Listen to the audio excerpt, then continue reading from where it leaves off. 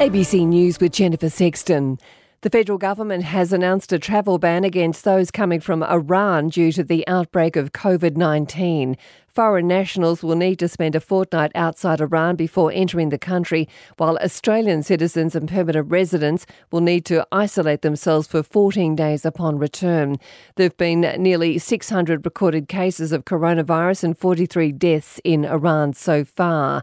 The Chief Medical Officer, Brendan Murphy, says the travel ban will assist in restricting the spread of the virus in Australia. In this particular case, we feel that Iran poses at the current moment a very high risk, and it would help delay progression of this disease into Australia to impose this strict quarantine requirement.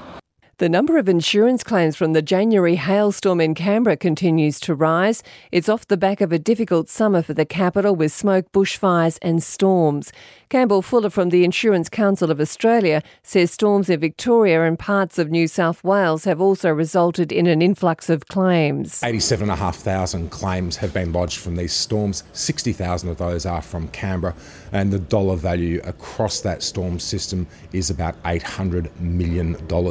About 3/4 of the claims from the Canberra region were for damage to motor vehicles. The ACT government has been briefed on how a permanent pill testing service in the city centre might work, but says it has no such plans for now. Tom Lowry has more. Pill Testing Australia has provided the ACT government with comprehensive plans on how a permanent pill testing service would work.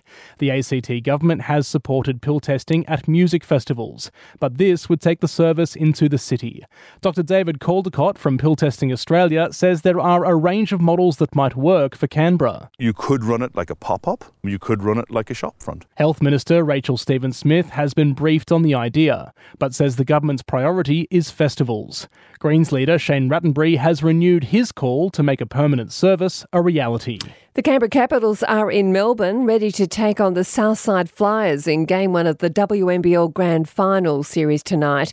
The Capitals beat the Flyers in both trips to Dandenong this season, and while coach Paul Goriss agrees that definitely helps, he says his side can't go into Game 1 thinking it will be enough. I guess we take confidence that we've beaten them twice this year, and both was like on the road, but I don't think that we can get too far ahead of ourselves. You know, we certainly played great basketball in that game, but I don't think that it's going to be that easy with the crowd and that easy knowing that it's a grand final series. This is ABC News.